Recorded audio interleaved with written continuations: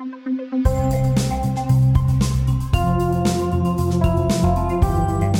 to episode 10 in the second season of Justice with John Carpe, the podcast from the Justice Center for Constitutional Freedoms.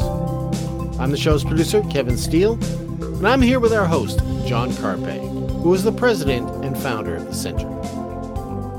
Today, we're joined by Marty Moore.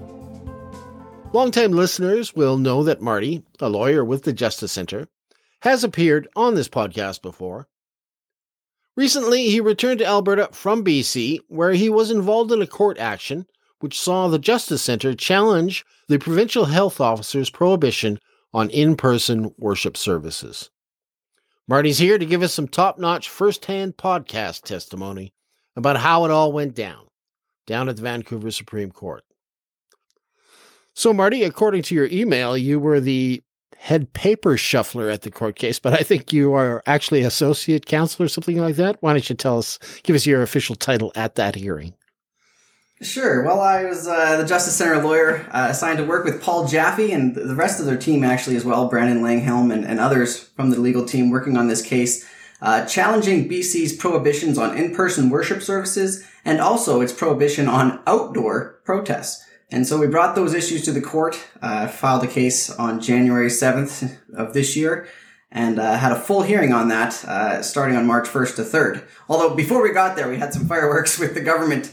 On February 12th, the government decided that they were going to take our three petitioners who have been fastidiously following all of these random health guidelines coming out of the BC CDC, whether that's social distancing or contact tracing or masking or what have you. But for them, they just had to meet in person. But that in the province of British Columbia was prohibited. So even with those facts, the BC government decided they were going to take my three petitioners, the religious churches there, to court to try to get a court order against them, an injunction, in fact, to shut them down before the full hearing on the merits of this case. So it's been a ride, and now the case has been heard by the court as well. So maybe you could just sort of take us through that day. I don't want to blow by blow, but sort of give us the highlights, the lowlights of maybe the government's case, because we've heard a lot of the Justice Center arguments on this show. So what are they telling you guys in court, or what are they telling the judge? Yeah, and if I can interject, maybe just give background on the BC case. I understand it's not as broad-based and comprehensive as our court actions in Alberta and Manitoba, but it was more of a narrow, targeted, specific court action in respect of churches having to have their rights and freedoms restricted far more severely than restaurants. So maybe give us some background on the case. Yeah, no, that's an excellent point. Well, and that's exactly the case there in BC. In the month of November, the BC provincial health officer, Dr. Bonnie Henry, issued orders that entirely prohibited religious gatherings, with very minor exceptions for baptisms or funerals. But at the same time as entirely prohibiting religious gatherings, regardless of the safety protocols adhered to, the BC government continued to allow movie theaters initially, continued to allow restaurants and gyms to be opened. You could go to a restaurant in BC and sit at a table with 6 different members of different households, but you could not attend a worship service regardless of how many safety protocols were in place. Now, as time progressed, some of those factors changed a little bit, but the facts continued to be that religious services were prohibited while support groups were allowed up to 50 people. You could go to a bar, an unlimited amount of people in a limited amount of time. You could go to restaurants. You could go to the gyms. But again, religious services themselves were entirely prohibited. And also, this case also targeted the prohibition on protests. Gatherings and events were prohibited, including demonstrations. And so individuals outdoors exercising their fundamental right to protest the government violations of their rights and freedoms were getting $2,300 tickets for violating the public health orders as well. And so it was on those two specific bases that the Justice Center proceeded to seek an immediate and prompt hearing of the matter and to address this disparate treatment immediately and precisely. And that's what That's what the court challenge was brought. It wasn't a broader challenge than that, but it certainly did attack a multitude of gathering events orders and restrictions that affected, the lives of many people across the province of British Columbia. Okay. That's great background. Now can we get to the date? I really want to hear about the court case. Well, even before we get there, so I just want to give you a little background on the injunction application. So February 12th, the government, brings this injunction application demanding that in addition to the penalties under the Public Health Act, which include, fines of $2,300 for event organizers, anyone holding a church service, but also if an offense notice is brought, imprisonment up to 6 months or fines up to $3 million. So these were the powers the government already had. And so then they came to court on February 12th against our 3 religious petitioners, the 3 churches in the Fraser Valley. And they said, court, we want you to also issue an order that if they violate that order and continue religious services, we can throw them in prison for doing that, because that's the contempt of court proceedings. And we've seen that in other places, and we don't have to get into the James Coates situation, but that's what's happened. When there's a court order, contempt of court means essentially you go to jail until you follow the court order. And not only that, the government also said, and we also want to give police the power to arrest anyone who the police believe intends to attend a religious service. And so this is what they came to against our clients, again, who've been meeting for the last 9 months without a single recorded case of COVID in their congregations transmitted there. They've been following all of these safety protocols to the T, far better than many other situations in the province of British Columbia. So they came to the court on February 12th. The judge found that they did not meet the required test, including the requirement to show that on a balance of convenience, they needed this very invasive order against our clients. And so then, proceeding almost to the day of the hearing, and this thing changed from day to day. So 2 days before the hearing is set to commence on March 1st to 3rd, the government sends our clients an email. And they said, by the way, we've now looked at some of your communication, and our clients have been writing the government since November, saying that we will meet safely, we'll follow guidelines, but we have to meet in person and your order doesn't allow us to do that. Please allow us to do that. So 2 days before the hearing, the BC government responds, Dr. Bonnie Henry's signature on the email and the letter saying, we're going to grant you an exemption. And here's your exemption. You're allowed to meet only outdoors. You're only allowed to meet with 25 people. And you're not allowed to sing or chant.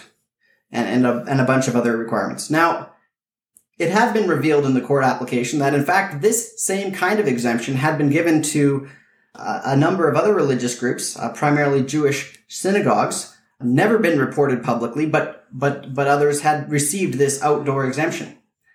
Now, that would have been, fine for our clients to have that same offer, maybe, months before. 2 days before the hearing, we were a little skeptical. But the weekend before the hearing, we found out that 2 days before our clients were granted an exemption, the government had in fact granted a new exemption to the Orthodox Jewish synagogues in the province of British Columbia, which had permitted them to meet indoors. And then 2 days later, they permitted our clients an exemption to meet outdoors. And on the first day of the hearing, the government stood up and said, Your Honor, we shouldn't be having this hearing because we've now given these churches an exemption. And, we had to bring it to the court's attention that this exemption process of the government was incredibly lacking. First, our clients have been seeking a response since November and only got one 2 days before a hearing in March. And then there was disparate treatment, which had no basis in science. If one religious group can meet indoors 2 days before another religious group is only permitted to meet outdoors, on what basis in science is that determination made?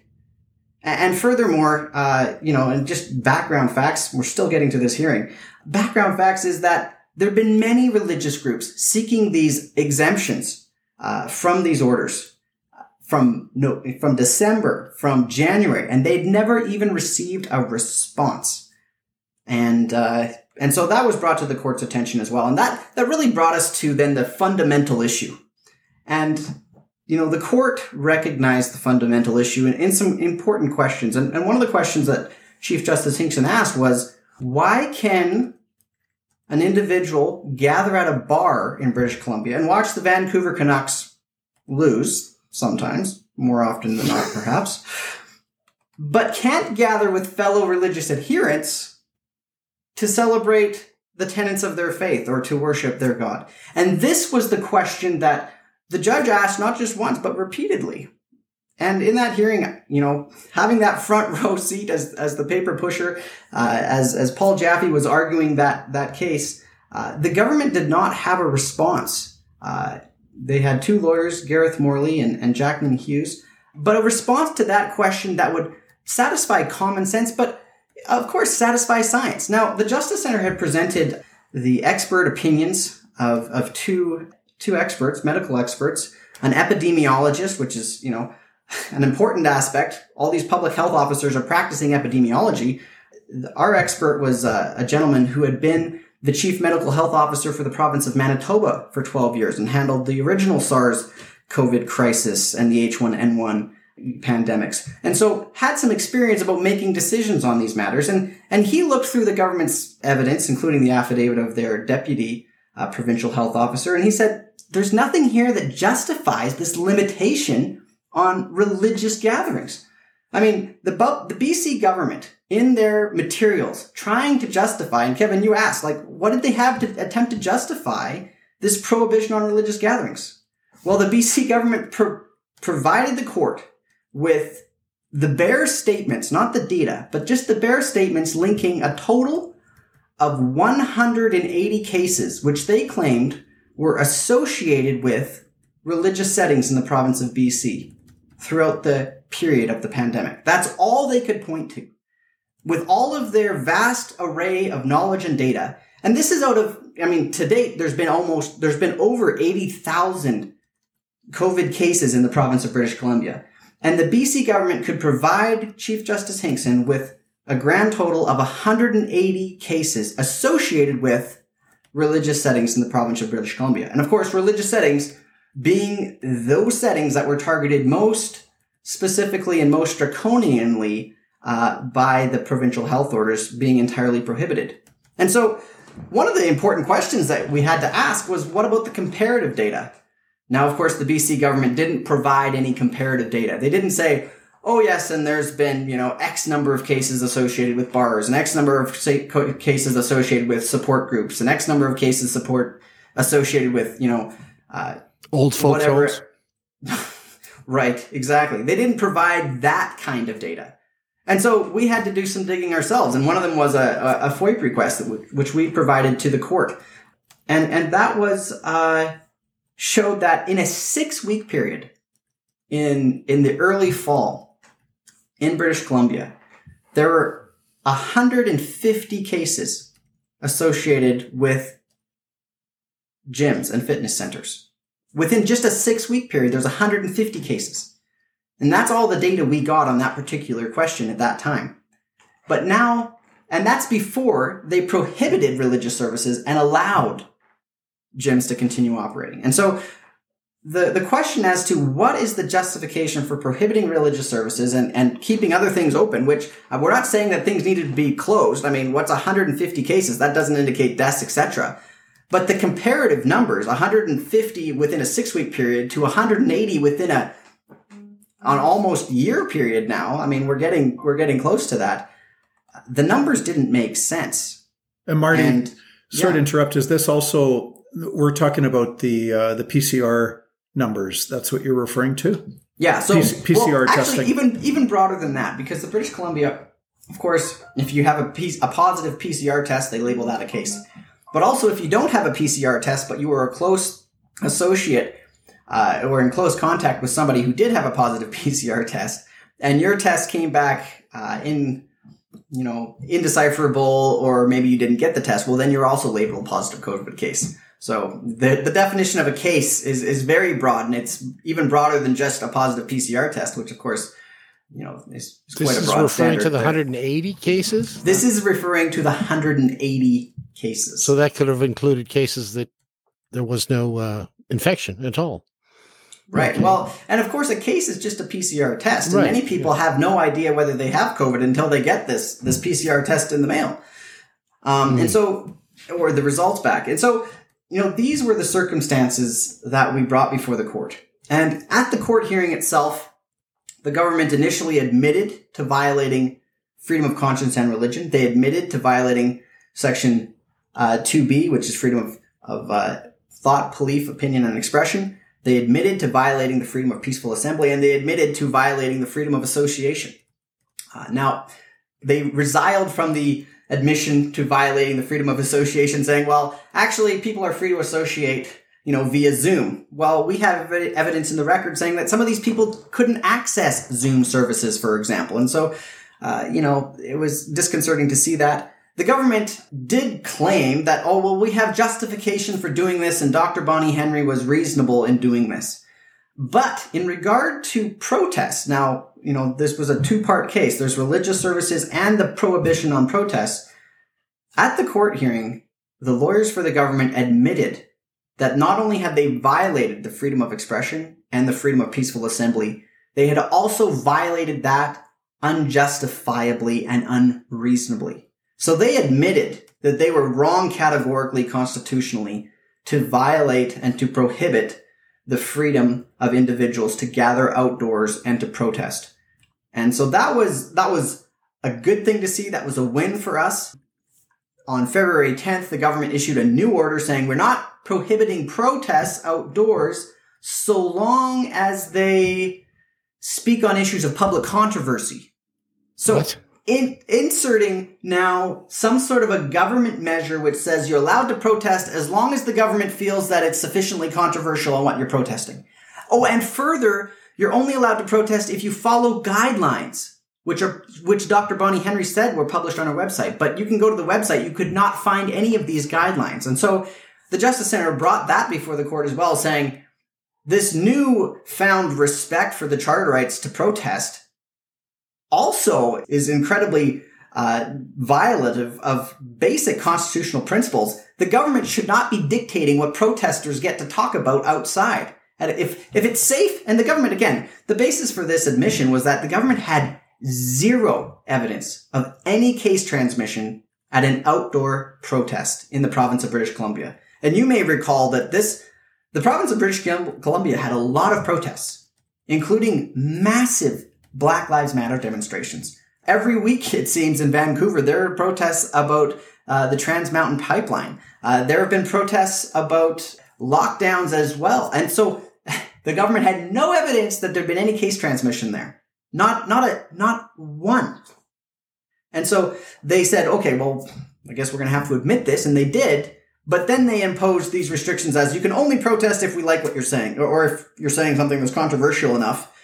And if you're complying with guidelines that we haven't told the court or you what those guidelines are. So what does that do to protesters? Well, apparently a protester can protest, but they might still get ticketed. And again, the penalties under the Public Health Act are huge. And the order still prohibits demonstrations in BC, which would include a protest. So you're still prohibited unless it's allowed by this little exception, which allows you to speak on controversial things in compliance with guidelines that you've never heard of, seen, or even know what they are. And so it's just, Marty, I got to ask you.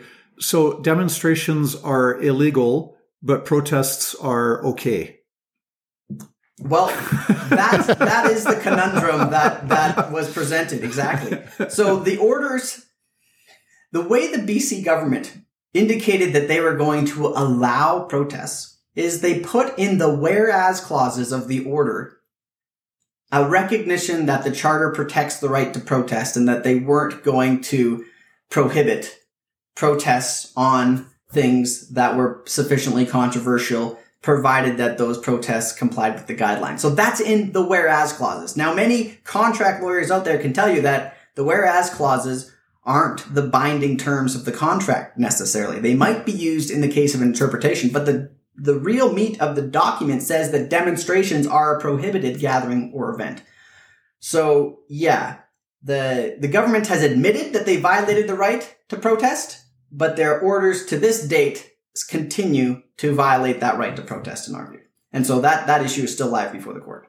And it isn't justified in what they presented. They have zero. If their worry was about COVID transmission, they have zero evidence that there was any COVID transmission in an outdoor protest. Now, mind you, that also might apply to the rest of the country. What has the basis been for the other provinces in the country? I think of Saskatchewan, I think of Alberta, Ontario, Manitoba, and Quebec, where people are arrested, where people are getting $2,800 fines for every time they speak at a protest, for example, in Saskatchewan. What is the government basis? How many cases have they seen from protests? I mean, our client held protests in Dawson Creek in the wintertime. Now, for those of you who don't know, Dawson Creek is a very northern community. I spent some time there as a young person working on the pipelines. It's cold. It's especially cold. And one of the things that you were required to do under guidelines in BC was, provide hand sanitizer. Well, everybody's wearing mitts and scarves, and it's minus 25 below, for Pete's sake. Oh, but yeah, the police issued a news release in Dawson Creek saying, well, they didn't have hand sanitizer out there. I mean, this is the kind of ridiculousness that these orders were, inculcating in the law enforcement community, which I'm sure has a lot more important things to worry about than whether someone is speaking on a controversial enough topic or whether they provided hand sanitizer and minus 25 below. When people don't protest on something that's not controversial, I've never seen a protest, for or against Girl Guides selling cookies and telling people to be nice to each other. I mean, if people protest about anything, it is invariably something of public controversy, whether it's, taxes or climate change or lockdowns or racism or abortion or something of public controversy. And then your plane ride home, Marty, you were saying that you've got a full plane with everybody sitting side by side. Pretzels are handed out by the same two flight attendants to all the people on board. Everybody takes their masks off and everybody eats the pretzels. And you got, 50, 100? How many people crammed into a plane sitting side by side, all perfectly legal? Yeah, well, and that's where the asymmetry of this was really, really highlighted. I mean, not only there. So, I sat in a courtroom for 4 out of 5 days last week in this hearing. And there was a number of individuals that gathered in that courtroom as well. There's 23 individuals permitted in that courtroom. It's the Air India court there at the BC Supreme Court. 23 individuals were permitted there. That's 23 individuals more than are permitted to gather in a religious service in the province of BC. But evidently they were permitted to do that in the courtroom. Now, every day I had to go out for lunch. So I had to go get food. Well, you go sit down at a table in BC, you take your mask off, you eat your food with, maybe a couple hundred people in the restaurant who you've never met before. And then for the flight home, our flight was entirely sold out, completely sold out. WestJet was making money on this flight. Not a single seat to spare. You had to check all your carry-on because there's no room. And then, you all got your masks on. We're so close to each other that our shoulders are touching, right? Like there's no social distancing. There's social distancing 0 on that flight. And then, they come down with the pretzels. They come down with the bottles of water. They hand those out. All the masks comes off. Everyone starts eating. And, you just realize, what is the logic to this? I mean, I'm not an epidemiologist, but as any rational thinking person would have to conclude, there is no logic that says you can fly in a plane with 150 people you've never met. You can sit in a bar with 200 people you've never met. You can go to a courtroom and attend a hearing. But if you step into a church where there's a religious service going on, now that is the real crisis. Regardless of if you're in a bubble suit, you can't step into a church and celebrate a religious service in the province of British Columbia. And that is the kind of thing that should drive people nuts, because that kind of government raw power used to target specific communities exercising fundamental constitutional freedoms makes you so frustrated and so just disconcerted with this statement that this is all based on science, because they did not let that mantra go. In fact, you mean they kept saying it? They kept saying that, Judge, you cannot allow religious services to meet on the same terms as support groups in the province of British Columbia, because they might have felt the ground being a little shaky under their feet. And so they started to talk about what remedies the court might offer at the end of the hearing. And so the government lawyer said, if you're feeling inclined to issue an order that says religious services should meet with the same guidelines that you permit groups like support groups to meet, 50 persons, contact tracing, masks, hand sanitizer, what have you there. And the government lawyer said, don't you make that kind of an order. What you should do is you should say, go back, Dr. Bonnie Henry, please go back and redo this decision. And the lawyer for the government said, because Dr. Bonnie Henry may want to instead prohibit support groups instead of allowing religious services to meet on the same terms as support groups. That was a statement made in the court by the lawyers for the government. And the court's response to that was, I don't know if we want another group of protesters outside the courtroom. I mean, imagine all the AA groups and all the other groups coming out to say, well, now you've prohibited our support groups. And of course, the court was realizing already that religious faith communities provide an incredible amount of spiritual and emotional support to people during times of crisis. And, paying lip service to that fact does not mean that you are actually respecting the constitutional freedom of groups to do that kind of support, which in many cases cannot be done through Zoom. The vulnerable among us often need that in-person good word, whatever it is that happens in many of these religious services. There's evidence in our court documents that, a lot of these individuals felt that was incredibly essential for them, even for overcoming drug and alcohol addictions and abuse, to attend religious services. And so, anyway, that was kind of the way the court hearing went down. The justice has reserved his decision. There has been this admission about protests in the province of BC, even though the orders are still unclear. But the prohibition on in-person religious gatherings, we will look forward to hearing back from the court, hopefully soon. The judge noted that this is a very important case, that there's a lot of serious matters to address, and he's going to take his time with that. But he's also aware that our clients, for exercising their charter rights and freedoms, continue to be under the threat of fines, but even imprisonment under the Public Health Act there for violating this, in my respectful submission, completely irrational order in the province of British Columbia. I just want to backtrack a second there. Did the issue of other jurisdictions get raised in court? Like you had mentioned it yourself. You had brought it up, but you didn't say specifically whether that's what happened in the courtroom. Was that talked about at all? What had happened in other provinces or other places? There was some consideration of what happens in other provinces and places. Very little, though. Okay. Other than the fact that, of course, we raised to the court that BC is alone in its particular targeted treatment of religious services at that point. Now, I'm looking at Alberta rules that changed yesterday that said now you can have 25% capacity in certain retail spaces, but you can only have 15% capacity in religious settings. So there is certainly disparate treatment as you go across the provinces. But this 100% prohibition on religious gatherings in light of opening up things like gyms and restaurants and bars and support groups is unique to the discriminatory nature of the orders of Dr. Bonnie Henry in BC. Right. Who did not file an affidavit in the court, which is despicable because court actions are supposed to be based on sworn evidence, and that could be a witness that takes the stand in a viva voce or a live voice hearing. So you have a witness that's sworn in. Do you promise to tell the truth, the whole truth, and nothing but the truth, so help you God? Or alternatively, in a lot of court actions, you have sworn evidence by way of affidavit. And the rule is whether you're testifying orally or whether you swear to an affidavit, either way, you can be cross-examined, and you very often will be cross-examined on your testimony. So you can't say, well, I'm going to say my piece. I'm going to, put in my 2 bits, and then I'm just going to walk out and leave. No.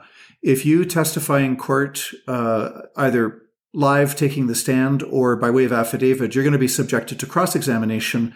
And this is one of the pillars of our court system, is that you have sworn testimony that is subject to cross-examination, where the other side can question you on it. And often that questioning will go outside of your testimony, but will touch other parts of the court action that you didn't necessarily speak to specifically. And I find it despicable that the BC government did not have Dr. Bonnie Henry swear to an affidavit in this court action, and then she could have been cross-examined on the affidavit. And the fact that they continue to try to rely on, press conferences and just public relations for their factual basis. Or did they, I believe, Marty, the government did put in some evidence, but it was not by way of Bonnie Henry. It was by way of somebody else. That's right. So instead of having Dr. Bonnie Henry swear an affidavit, now there is not one sworn statement by Dr. Bonnie Henry in the court case at all. What was sworn was a deputy provincial health officer, a guy by the name of Dr. Brian Emerson, swore an affidavit attesting to information that he believed was before Dr. Bonnie Henry when she made the orders themselves. And so we brought this up with the court saying, well, that violates the traditional rule which John just explained against hearsay. And the government essentially said, well, we're not relying on this information for its truth. We're only telling you this is the information that Dr. Bonnie Henry had when she made the decision. And of course, in response, the Justice Center put forward 2 affidavits of experts, sworn affidavits from them saying, here's the epidemiological data, here's the infectious disease risks, and we believe, and our opinion is, that these religious services are not a significant risk of spreading a transmissible disease. But yet, the evidence of Dr. Bonnie Henry, never made it into court because she never swore a statement, and the evidence of her deputy was essentially just saying, these are numbers that BC has, although they didn't provide the full data of where they got those numbers from. And so scanty evidence, really, from the province of British Columbia was presented. You have no way of compelling something from Bonnie Henry since she's in charge of this? You can't compel her to make statements? So the constitutional context is very important. The Justice Center, on behalf of its clients, bore the burden to show that the actions of Dr. Bonnie Henry and the BC government were infringing the charter rights of our clients. Now, we did that. We proved, it was admitted that our clients' rights to freedom of religion were infringed, our rights to freedom of expression and freedom of peaceful assembly. All of that was admitted. And we also argued that the freedom of association, the right to liberty and security of the person, and the right to equal treatment before the law were also breached. So we argued all of that. But then the government's burden then is to justify those infringements. And so when the government fails to put forward evidence justifying the infringements of these rights, the decision must go to the plaintiffs who've shown that their rights were infringed. And so our evidentiary burden was certainly met, I would submit. In fact, the government admitted it in many cases. But then they had this burden to justify. And so could they justify it in the face of our experts saying it's not a justifiable infringement and them not putting on expert evidence and only relying on sparse data, which was obviously lacking in the relative comparators? And again, the question is, why can you sit in a restaurant or a bar watching a game, drinking your beer, when you can't go to a religious service and in a socially distanced, safe manner participate in the sacraments of your faith?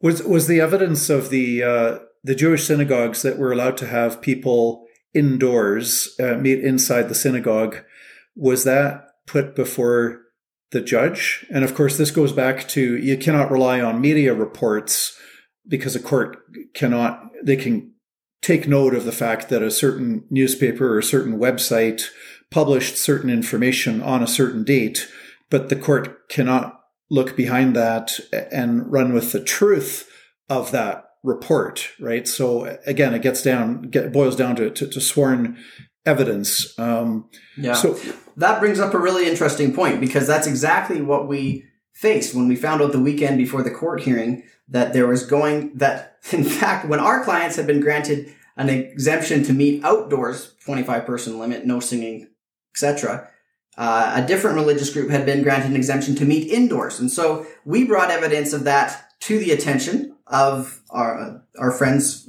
lawyers for the government. That's how you refer to lawyers for the government, or any lawyer opposing you, as our friend in the collegial nature of the law of Canada. So we brought that to the government's attention, saying, we intend to bring this to the court's attention. You should bring this evidence to the court's attention. They refused to do so. And in fact, we brought it up to the court's attention saying, here's an affidavit from our client showing that they're aware of these reports. And so we brought an application, and the court compelled the government to produce into evidence the actual communications authorizing indoor services for this other religious group, for these Orthodox Jewish synagogues. Now, within 12 hours of us bringing to the government lawyer's attention that when our clients had been granted an outdoor exemption, other people had been granted an indoor exemption, Dr. Bonnie Henry wrote back to those Orthodox Jewish synagogues and revoked their exemption to meet indoors. Oh boy. And then issued them an exemption that aligned with the exemption that she provided our clients. So on February 23rd, Dr. Bonnie Henry's deputy authorized an exemption for Jewish synagogues to meet indoors for both Purim services and weekly Sabbath services. On February 25th, our clients were offered an exemption only to meet outdoors. And then on March 1st, the government revoked the authorization for Jewish synagogues to meet indoors for their weekly Sabbath services and only allowed them to meet outdoors. And all of this in the context, for example, of no numbers whatsoever being traced to outdoor gatherings. You know, so whether you're and only the 180 for the indoor gatherings, right? Right. And whether you're protesting Black Lives Matter or celebrating Purim or Ramadan or Easter, an outdoor setting would be the same. It's people outdoors. Maybe they're speaking, maybe they're chanting. Well, it doesn't really matter what they're chanting about. The medical risks shouldn't differ.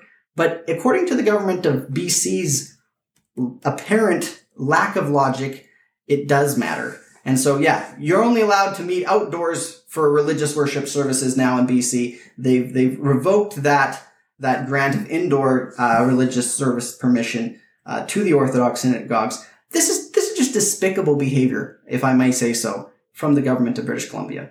This treatment of religious communities, whether it's Jewish or whatever have you, it should be consistent. A rule of law should not be so discretionary that one group can be treated disparately from another group, and then when that is revealed, the permissions permitted to another group are revoked so that the court can see, you know, that people are going to be treated the same.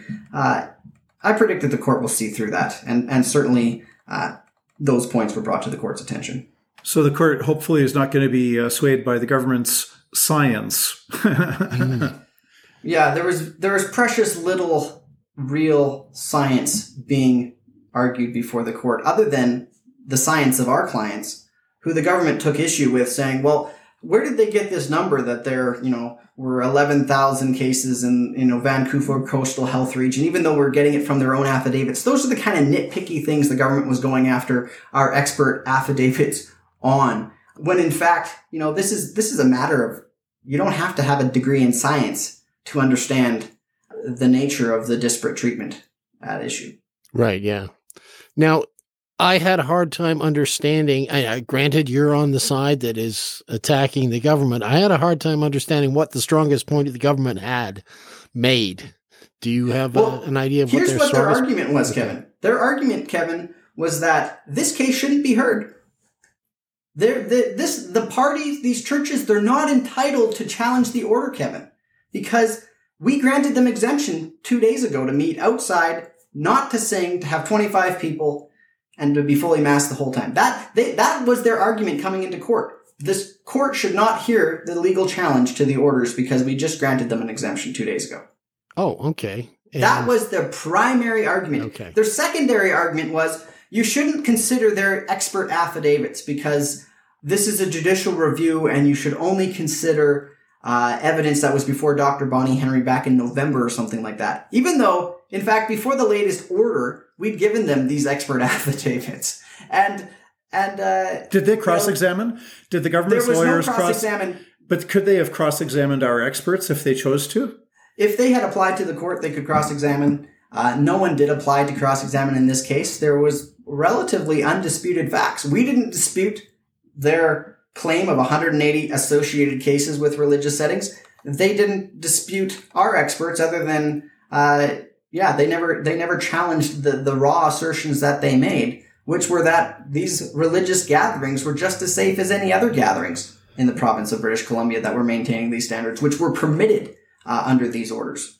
And so the reality is that the government was arguing, well, this is just a judicial review. And in fact, though, this is a constitutional challenge to a law. And the courts have always been clear that you cannot challenge constitutional issues and unconstitutional laws in a factual vacuum. And so, again, those were the biggest arguments the government relied on.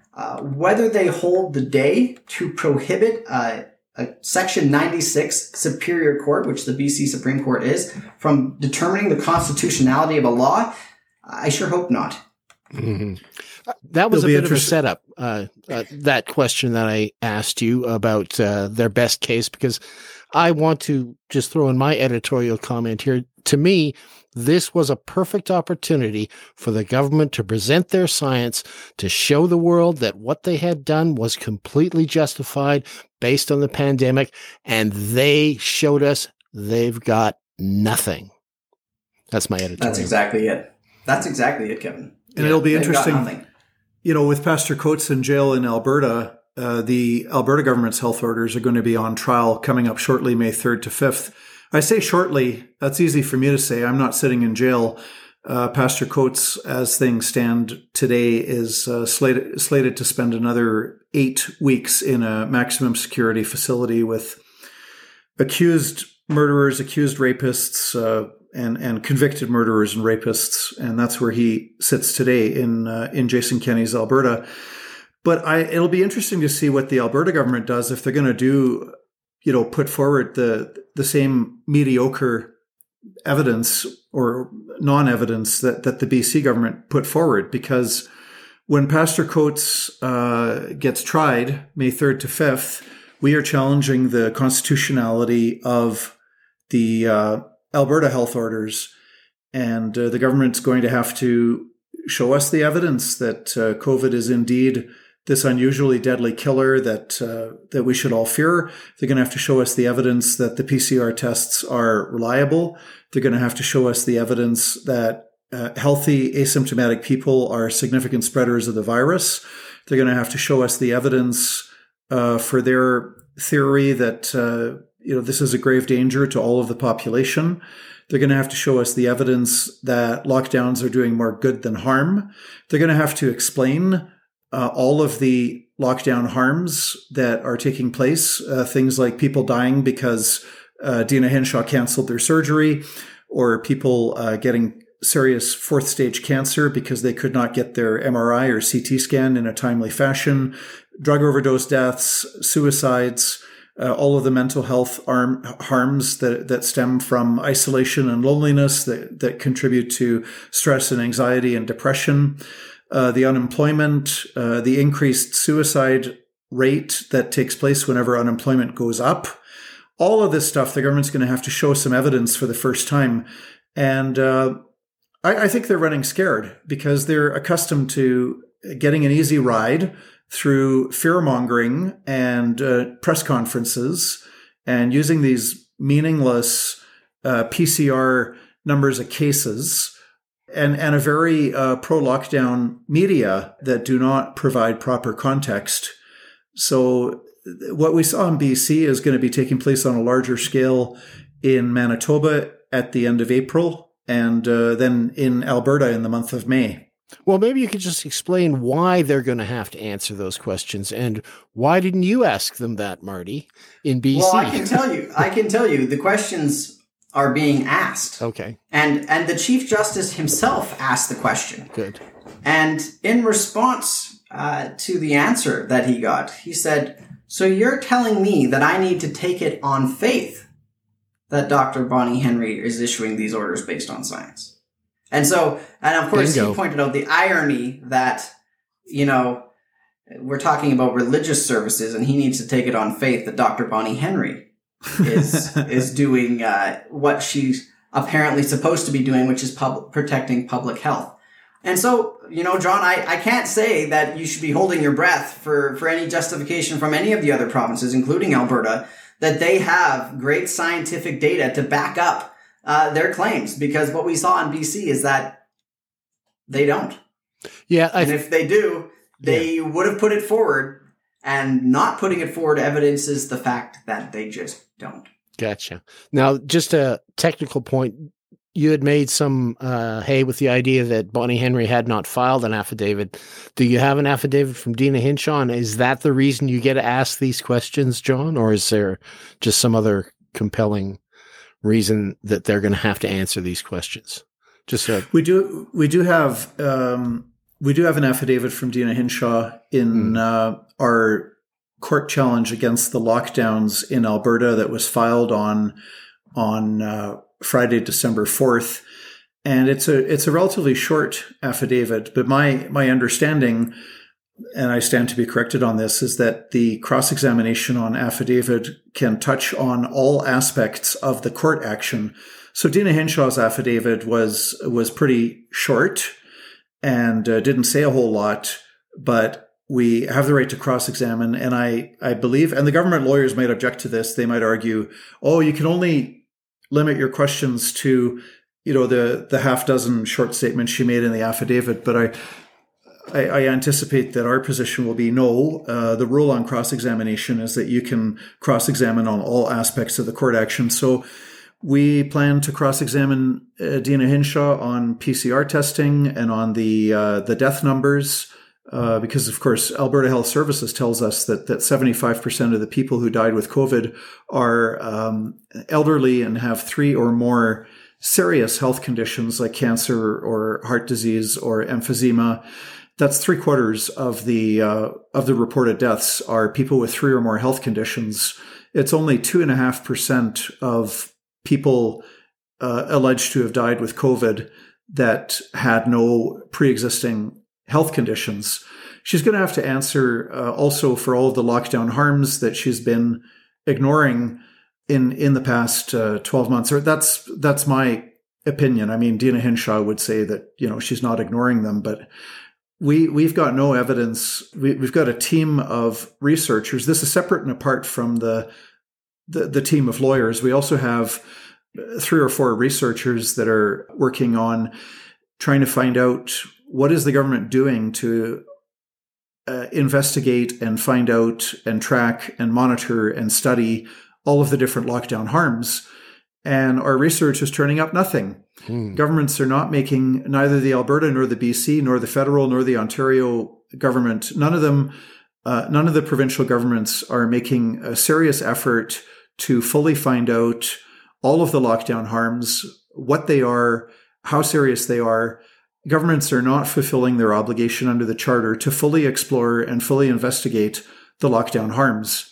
And Dina Hinshaw in Alberta and Brent Rusin, the Chief Medical Officer in Manitoba, they're going to be cross-examined on lockdown harms, and it'll be interesting to see what they have to say. Did lockdown harms get mentioned at all in the BC case? I know that it was particular to the churches and the protests, but did that get mentioned at all? Well, certainly the harm that individuals are experiencing from being prohibited entirely from participating in their sincerely held religious beliefs and practices, to gather together, to pray together, to celebrate the sacraments of their faith, to receive that essential support for them provided by their religious communities. That was brought to the court's attention. There are numerous affidavits about that as well. And so, yes, the particular aspect of that harm was there. In future challenges, the harms to other areas will be addressed as well. Okay, good. I just wanted to bring this up, John, because I know we're going to touch on it in future programs. We were talking what Marty and his team, or the team, did. I'll call it your team because you're here. But what they did down there sounds pretty good, as in terms of the fight that is ongoing throughout the country. I understand in Alberta, at least, there's been some good news as well in terms of tickets being dropped and cases being dropped. So we've got some good signs as well. John, is that true?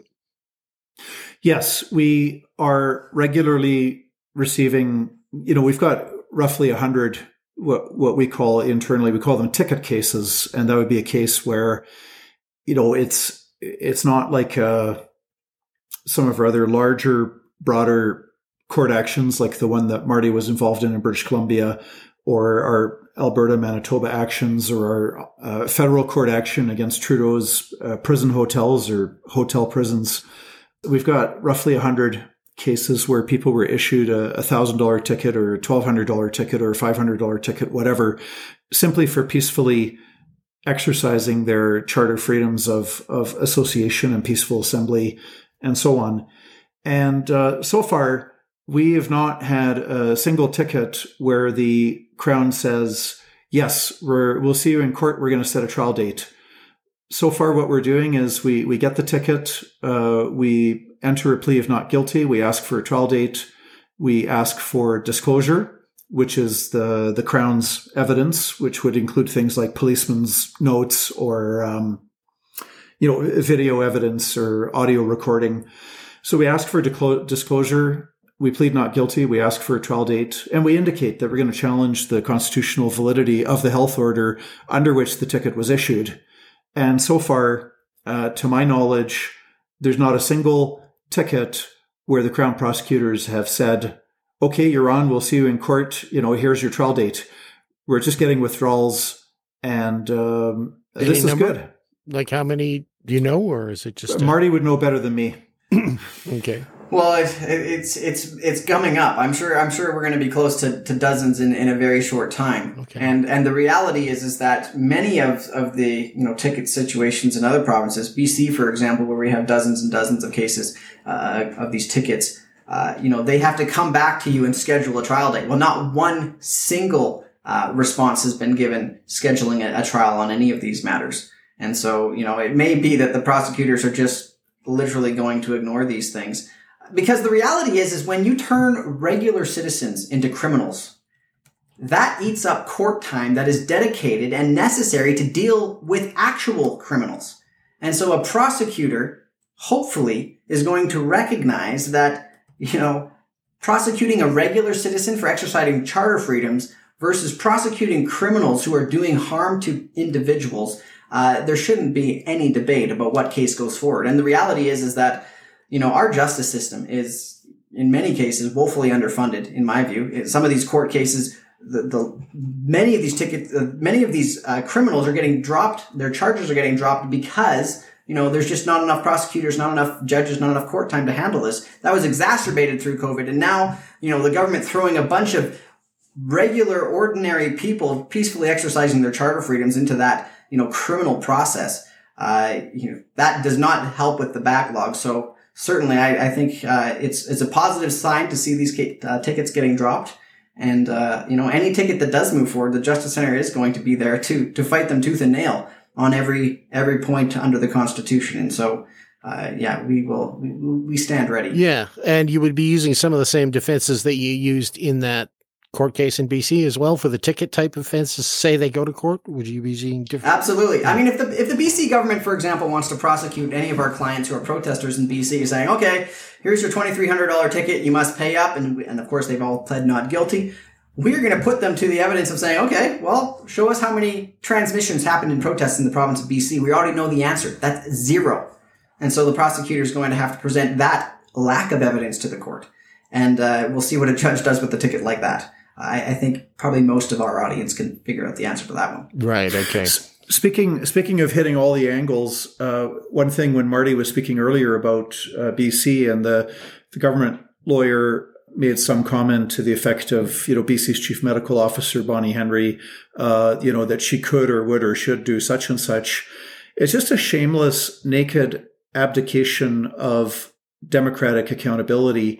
And this is one of the issues. It wasn't argued, I believe, in British Columbia, but we're definitely arguing it in our Alberta and Manitoba court actions and our forthcoming Saskatchewan action likely as well. And that's the point that under Canada's Constitution, laws of general application to the entire population need to be passed by the Legislative Assembly. That's democracy. We elect our representatives. The representatives pass laws. The laws are debated. They're introduced on first reading, second reading, third reading. There is opportunity for public input. There's a legislative process whereby after second reading, the bill will go into a committee which has MPs or provincial MPPs, MLAs of different parties, and they will look at ways to change it, amend it, improve it, and then it's brought back again for third reading. And this whole legislative process is important to our democracy, but what we've got is effectively a medical dictatorship where these chief medical officers are exercising authority on the fly. We just had a situation in Alberta where the Marty, you can correct me if I'm wrong. We just had this email exchange in the past day. A few days ago, the restaurants and churches were limited to 15% capacity, but now this the would be government retail settings. Yeah, retail settings. Retail yeah. settings. So churches and retail settings are limited to 15% capacity, but as of yesterday, the retail capacity has now been bumped up to 25%. How was this done? Was there any input from any elected member of the Legislative Assembly of Alberta? No, it was I, Dina Hinshaw, Chief Medical Officer of Health, decree as follows. And you just get these orders just get issued on the fly that impact people's lives and livelihoods. And there's no open or transparent democratic input whatsoever. We can surmise and guess and infer that MLAs might be making some noises behind the scenes, and maybe some of the elected people are contacting Dina Hinshaw and quietly behind the scenes providing input. Perhaps not. We have no idea. So this is the repudiation of our democracy when you've got an unelected, unaccountable doctor that is making laws for the entire province, which change every few weeks, which have a huge impact on people's lives, and there's zero democratic accountability. And so that also is a constitutional argument, separate and apart from the charter, that we are raising in our court actions. Well, and it was brought to the court's attention in British Columbia. The jurisdiction under which Dr. Bonnie Henry is issuing these orders is the exact same jurisdiction that would allow a medical officer to look at a restaurant and say, you have unsanitary practices in the kitchen. We order that you clean those up. Or they find, a particular building to be infested with a harmful chemical, and so they order that building to be shut down. That is the jurisdiction under which these health orders are being authorized. Not a provincial lawmaking jurisdiction, not even an order of regulations in council that would have to be brought before the cabinet of the province.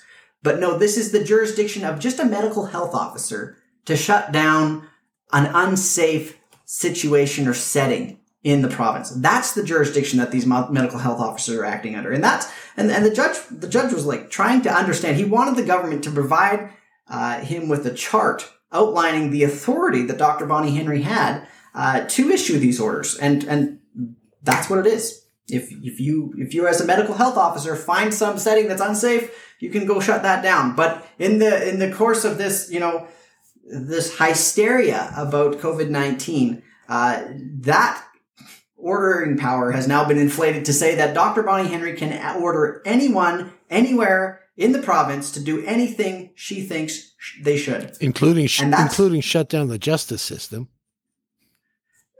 Just incredible, breathtaking abilities of power. And so that the scope of these orders was not lost on the court, and what is the jurisdiction she's acting under.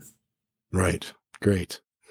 Well, I think that was very enlightening. Thank you very much, Marty, for bringing us up to date on what happened in BC. And thanks, John, for arranging this so that you could be with us today. Glad to join you both.